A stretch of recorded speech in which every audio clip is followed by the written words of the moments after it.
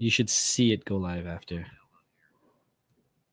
Good morning and welcome to the Business Leadership Podcast Live. It is Wednesday, the 19th of September, 2018. The Business Leadership Podcast Live is a live radio call-in show where I speak to business leaders, subject matter experts, and thought leaders to discuss the latest innovations, current events, or best practices that will help you personally and professionally grow.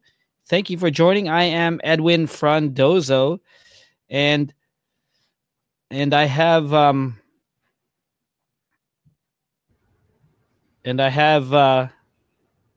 my co-host today who's just joining in. Her name is Melanie Sodka.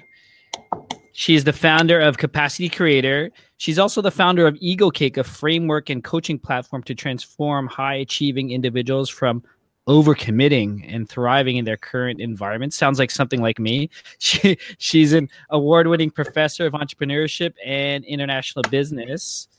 Melanie is also pursuing her dream of writing a book, where she shares a suite of tools intended to guide people through the discovery of their personal capacity and how to respect it. So with that, obviously our topic, maybe not obvious, but our topic today will be on personal capacity and how we respect it and how we abuse it. If you are joining us live, we'd love to hear from you. Join our conversation by pressing join dialogue at the top in the browser, or ask a question, create a comment directly in the browser, and we'll definitely get to that. Melanie, how are you doing today? I am great. How are you? I'm doing well.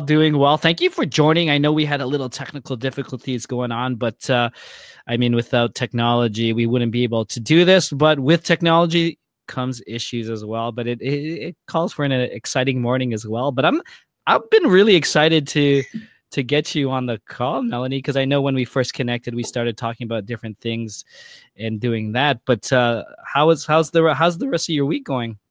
It is going fantastic. I can't complain. I mean, yes, you're right. When we spoke on the phone for the first time, we were instantly kindred souls. I think we just had a lot of the same types of passions. And, I think writing the book might be on your horizon as well. Are you putting it out? Are you putting it out in the public space right now? It could be. I totally am. We said we would do this together, so we're gonna do it. I love it. And now this is the capacity creator with concept that we should be going over as how do we write this book as we're doing busy things and doing things. But maybe that's what we should really talk about. But let's just get into things with regards to capacity, time management. I mean, I'm a student of this. I know when we talked, I'm always looking for ways to free up my time and really focus on things that are of high value, right? I mean, as an entrepreneur, sometimes I'm doing admin work when I shouldn't be, right? So I want to just jump in. How can you relate to an adrenaline junkie, I guess, when it comes to capacity creator? Did I lose you?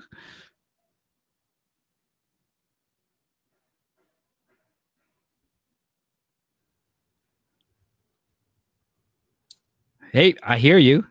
Okay, you're gonna have to repeat that entire question because I think I was muted. Oh, you were muted and something happened. Anyways, I have a question here. I know this was something that you had talked about, but I wanted to talk about how can you relate to an adrenaline junkie? Well, that's part of my whole reason for being. That's just something that, I speak about that is part of who I am. And it's about managing that. And so an adrenaline junkie is just, athletes could probably attest to this. Business people could attest to this. Anybody who has a passion that brings them this visceral feeling that they just get this natural high off of, can relate to this. And it's you're never satiated, right? It's the quench, it's the chase of getting more, of doing more. And I think when it comes to adrenaline junkie, in this case, it's about what is the next challenge that I can conquer. And I wrote about this a little bit in a chapter where I co-wrote a book, and it was all about how do you temper that in a healthy way, but Mm-hmm. without losing your edge. So what were you finding? Like, I mean, like, do people lose edges when they're trying to figure things out, or like, what are the best practices like that? It's so individual, Edwin, right? In terms of, Mm-hmm. you don't want to curb it too much, but the adrenaline, typically, if it's used in a productive way, channels your energies, your productive and your creative energies. So really learning to just channel it, I guess. I get just repeat myself in terms of when are you going to be most productive? How do you channel that adrenaline to make you create something of value, to get the most output, the most quality output of high value that you possibly can. So there's some discernment, there's some capacity management in that. There's a lot that goes into it, and I think it's a lifelong practice. Sure, for sure. I mean, for me, before, when I was first an entrepreneur, and maybe I'd get your thoughts on that. I used to work late nights, and for some reason, maybe it's because I put off the important work till the end of the day or till to the late night, and I would start working on that stuff. But now I've been an entrepreneur almost 13 years, going on 14. Now all this high value creative work, I kind of schedule now between 9 and 11 in the morning. Like Yes. when I'm like super fresh, super energetic, I try not to do admins. I don't even try to do emails until the afternoon. I'm getting better at that, actually, at that practice. But I mean, Well, is that what you're finding as well when it comes to maybe not sports, but I guess to business leaders or people within that type of capacity? yes, you're absolutely right. And there's something within that ritual, that morning ritual, that a lot of big names out there are speaking of. I mean, Robin Sharma is somebody Mm-hmm. who I follow, and I love his systems. And he has the 5 a.m. club. He has the 20-20-20 rule, right? So before you do anything in the morning, you have 20 minutes dedicated to exercise, and it has all of these cognitive and creative and physical benefits to it. You have 20 minutes of reading and learning something so that you can just get that mind going. And then you have another 20 minutes of planning your day so that you set yourself up for success. So this is before looking at email, before indulging in social media. It's that is just what you need to do. Mel Robbins is another big name out there who does talk about some of these curbing distractions and really, taking advantage of your best hours in the morning. And that's putting your phone, for example, in the washroom or where it's not beside your bedside, so Mm-hmm. that you don't get caught up in other people's needs, wants, and just what they are looking for. Like, you are focused on yourself to really insulate that day. Yeah, no, for sure. I mean, I practice that. I mean, I do have a phone beside me because I use the sleep app, but it's like my old iPhone 4. Like, I don't even have Wi-Fi. I mean, I have Wi-Fi in it, but I turn it off. So Sure. my phone, my iPad, everything is in the next room in the office. I don't have anything like that. My wife used to do that, but now she brought back her phone because she gets up a bit earlier than me, so she just uses it for alarm as well. But it's Right. a practice that we want to show as well for my young daughter. Like, don't go to sleep with these phones or That's whatnot right. in front of you, right? So how do you personally manage your capacity, Melanie? Oh, again, it's a lifelong practice, and I have the same question for you, but I'll go first. Yeah. I love it. Yeah, I mean, it's, again, I'll just quickly, give the listeners a bit of a background in terms of, like, what is capacity? What does it mean? And why are people so, why am I so interested in it? And I just have this natural curiosity to understand how people commit, and their commitment patterns and their overindulgent tendencies. And I'm so deeply curious about the systems that people use to manage that capacity, because everybody will be different, and there's a cycle, right? And I can explain this later, but there is a definite cycle in our capacity structures, that I have found commonality within most people. For me personally, what has worked is I am not a morning person whatsoever. I never have been. However, I have flipped that. I have found the most energy, the most creative spot in waking up the same time every morning. Now, listen, I have never been a person to do this, but I had to make that decision. And I'll tell you where that comes from. It comes from Brendan Burchard. I just saw him speak at the Archangel Summit last weekend. Yeah, I follow him on Instagram. Yeah, he's just a brilliant person who can deconstruct complex human issues and make them so manageable and digestible. So he just talked about one of his 6 habits and or one of his key habits, and it's necessity. And that struck a chord with me because managing our capacity has to be linked to something bigger than time management. And I want to talk about that too, because I know you have time hacks, time management, but capacity is different than time management. Okay. So for me, the necessity to get up in the morning and get my butt to the gym, start my day and having it already planned from Sunday night allows me to get so much more done and keep me in an optimal capacity state of mind.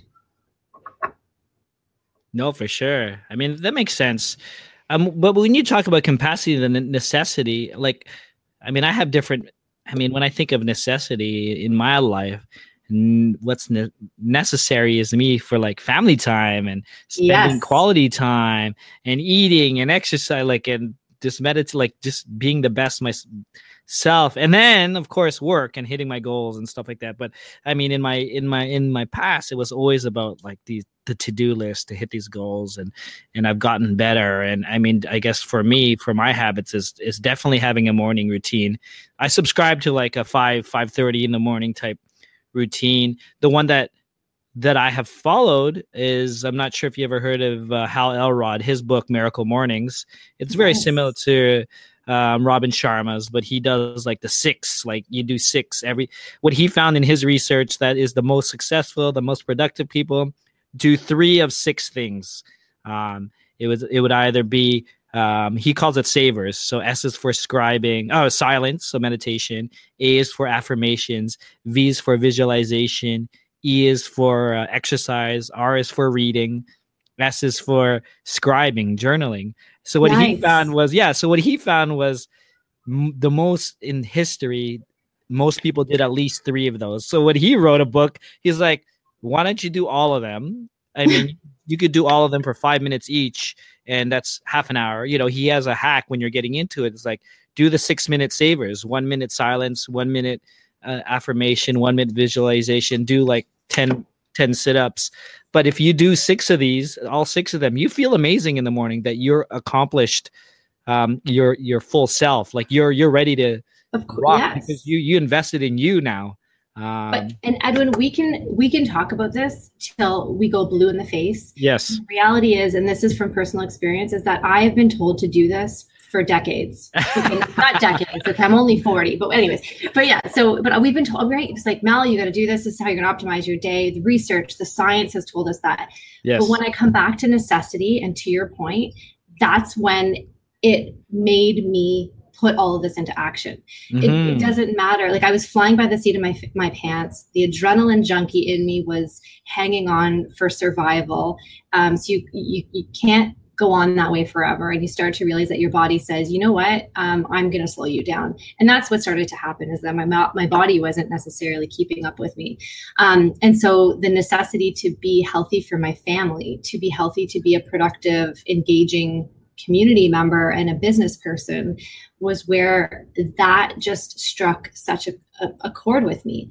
And I just want to draw a quick parallel from necessity to motivation, because, you know, we always wait to be motivated. Like, oh yeah, one day I'll do it when I'm motivated. And another great thing from Mel Robbins, which I follow as well, she talks about how motivation is absolute garbage, right?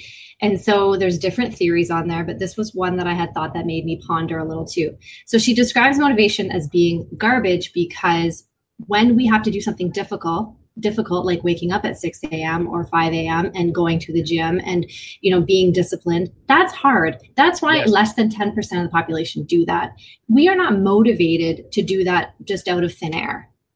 And so things that are hard, our primal brain says, don't do that. It protects us from the difficult things. Yes. So when we wait for motivation, it doesn't work. You have to find a reason. And you said it's like family time, being a great, high performing business person. That's why we do it. Yeah, no, totally agree. And I for me to get into those sort of disciplines, also being I'm not sure if I'm 100% full A type, but I'm pretty goal oriented. But for me to start running, I needed to sign up to races or Yes. marathons. I mean, I ultimately just started, I signed up to a 5K, then I did 10K, and then a half marathon, and then I did a marathon. But for me, before in the past, I was never a runner. So you could tell me nothing. I'm not going to run. That's why am I running in a circle and just coming back where I started? Like that was like whatever excuse people tell me now, I used to say it. Right. But it's interesting because as soon as you sign up, and it's not expensive, it could be anywhere between 50, 100. Like once you sign up, something changes in my mind. Oh, I have a goal. I have a mission. I have something. Yes. I'm going to get up. I'm going to do this run because, I probably could walk a whole marathon without training, but that's going to be the longest day in my life. Exactly. But if I'm going to train, do something, have a decent time. I know I have goals and I did that. It's funny. I just posted that in my private Facebook group about, if you're doing the same thing over and over again, you're just going to get the same results. Because when I ran the Chicago Marathon last year, I just trained the same way I did the New York Marathon. And it was even worse, my result. So it's like you really have to change. But yeah, just back to your point, like I had that goal or that not motivation, necessity. I had to finish these races. So I mean, that's a great insight, and that's a great point. I guess for you, Melanie, what is your biggest distracting habit now? See, these are the questions I wanted to ask you, right? Okay. I'll answer it too. Yes, I love it. I love how we're going back and forth. My distracting habit, in full transparency as always, is probably not being as disciplined with social media as I could be. Mm-hmm. So checking in to see how my social media strategies are working, which then sucks you into a big dark hole. Because then once you get onto social media, it's really hard to just look at the one thing that you were intending to look at and then not go look at anything else. So I find that definitely is something that I need to pay more attention to. And I think most listeners who have a similar issue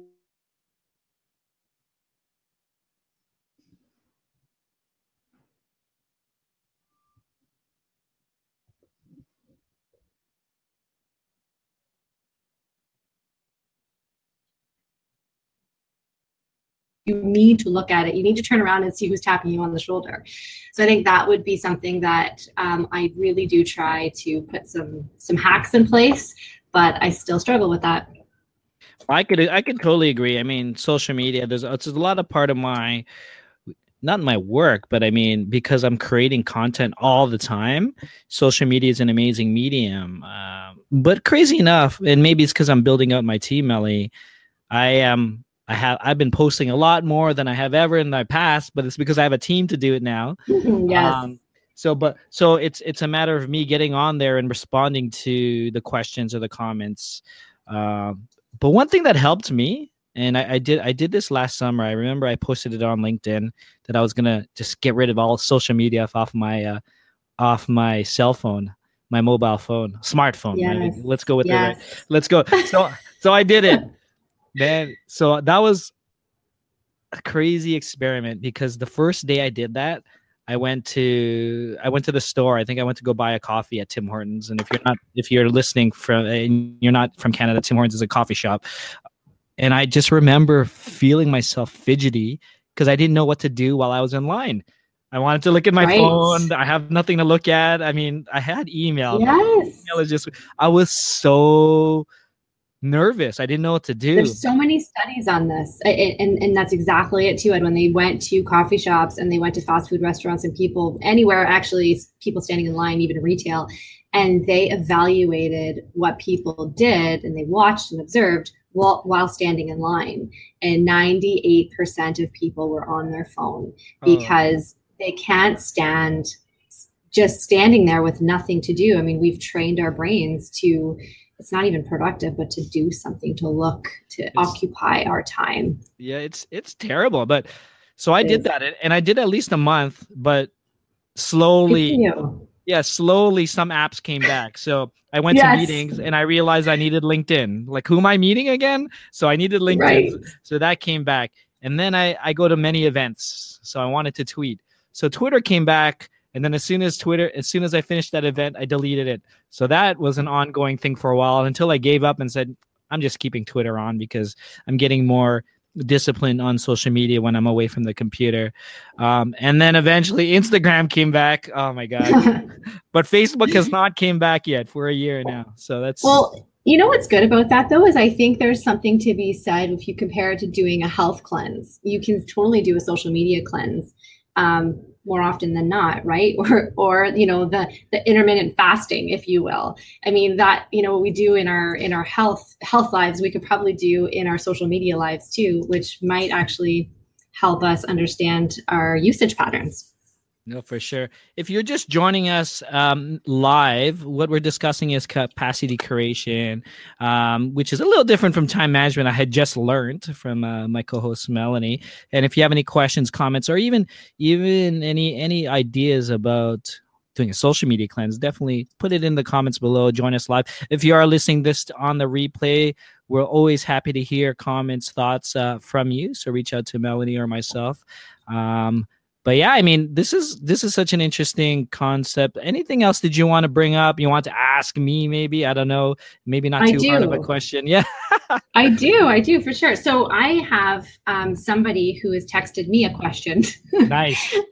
So that's not on our dialogue here, but they're asking me to explain the difference between time management and capacity. And I couldn't be happier to do that because I've been wanting to do that.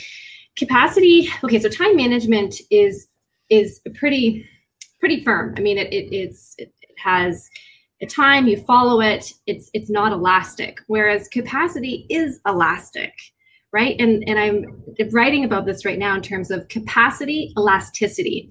So if you picture putting an elastic between your two index fingers and then pulling, so creating some sort of tension, right?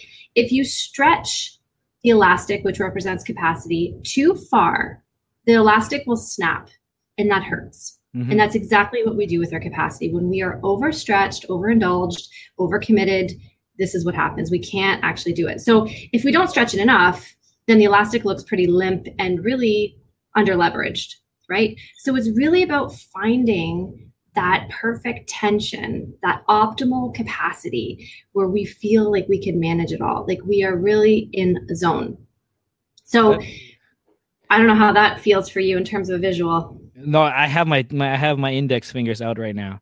I mean, that's the greatest visual. So how do you have tools or insights in terms of really finding that perfect capacity, that perfect not stretch mark, but how far you could stretch before? Oh, yeah. God, those are slightly Yeah.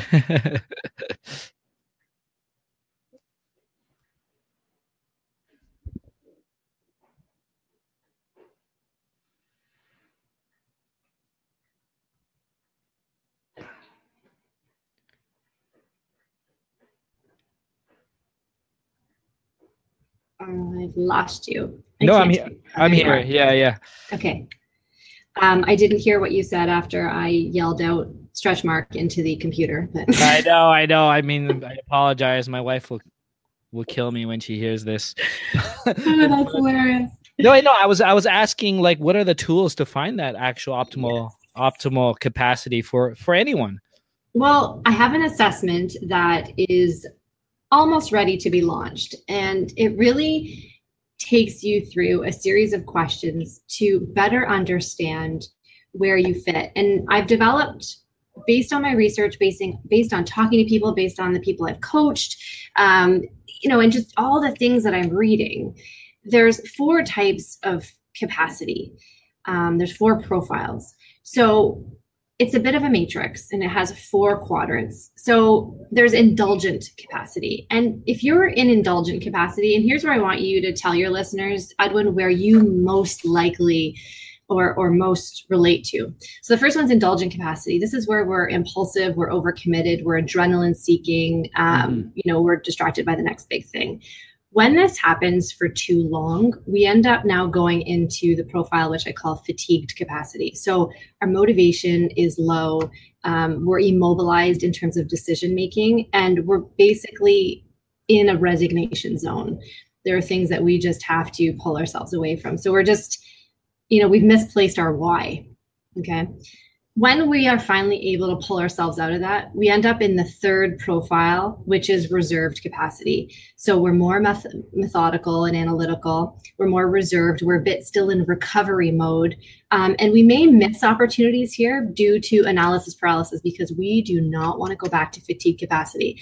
I refer to this as like, if for the people who drink out there, or even overindulge in sweets or chips, when you overindulge, and at the end of the night or at the end of the day, you're like, oh my God, I will never do this again. Like that, I'm hurting so bad. And the next morning you're like, I will never do that again. I feel like that's what, that's kind of the cycle that you're in. So you're a bit more cautious. Then the fourth quadrant is the optimal capacity one. This is where you can seek and select opportunities well. You can easily say no. And you have such a strong and healthy decision-making power. And so there is a cycle, because you can cycle through all 4 of these, 3 of these quadrants. You can go back and forth. But optimally, you want to be in the maximized optimal capacity profile. Yeah, I mean, I feel like I've been through all 4 of them already. Yes, I know. It's true, we do. Sometimes I think I'm either between 3 or 4. I've been into really super unmotivated, had too much things on my plate.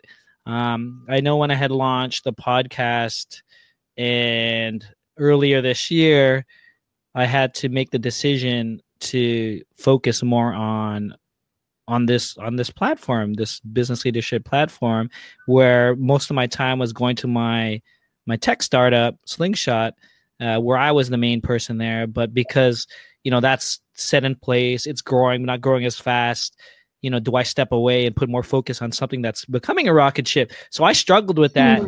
But now I'm in that, and I'm more methodical, like you said. I know where the opportunities are coming from. I am saying no to things, but I still have a lot of things on my plate, but I'm getting better at it now. So that's where to answer where you think I am.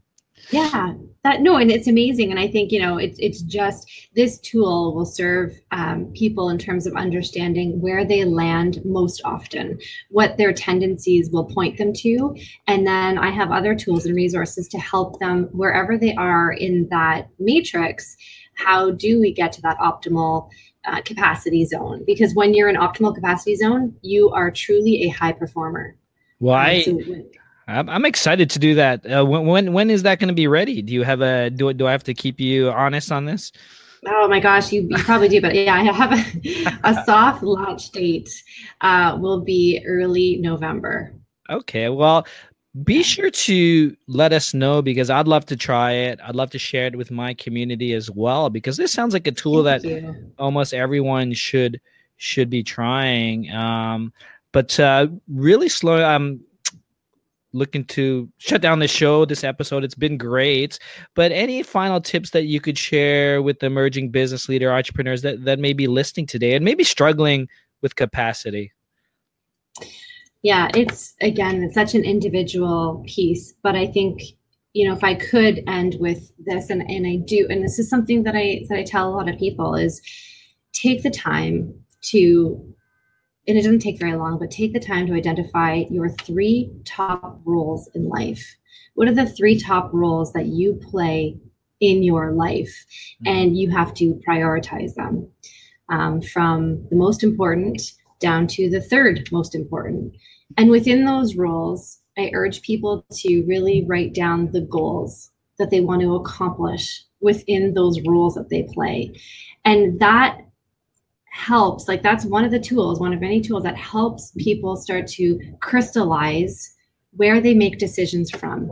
Because I think the biggest thing is that people that foundation is muddy. It's not as clear as they would want it to be. But when you stop to think about what roles do you play and what are those top goals in your life as they relate to those roles, this is where you can make consistent decisions from. No, that's great. Well, I appreciate your time today, Melanie. And I think you and I should schedule another time to talk about this, or maybe specific questions or comments, or even when your tool comes out. Would love to even discuss it even again at that time, because this is something that, like you said, it's a cycle. I mean, you could be an optimal, but maybe next week I'm not an optimal again, right? So yeah, you may fall into indulgent. Absolutely. Yeah, no, for sure. But where can you share where we could find more information about you, your work, or anything you'd like to share with us today? Sure thing, because I also have a podcast called Capacity Creator. So we're just going into season 2, but you can find all of that and my contact information at Melanie Sodka, like vodka with an S, yes. .com or capacitycreator.com. Awesome. Well, Melanie, it's been an absolute pleasure. Loved having you as a co-host today. So we should be sure to make sure that we connect again, and love to have you again. Thank you so much, Edwin. It has been a true pleasure as well. And I can't wait to keep ourselves honest with our book writing.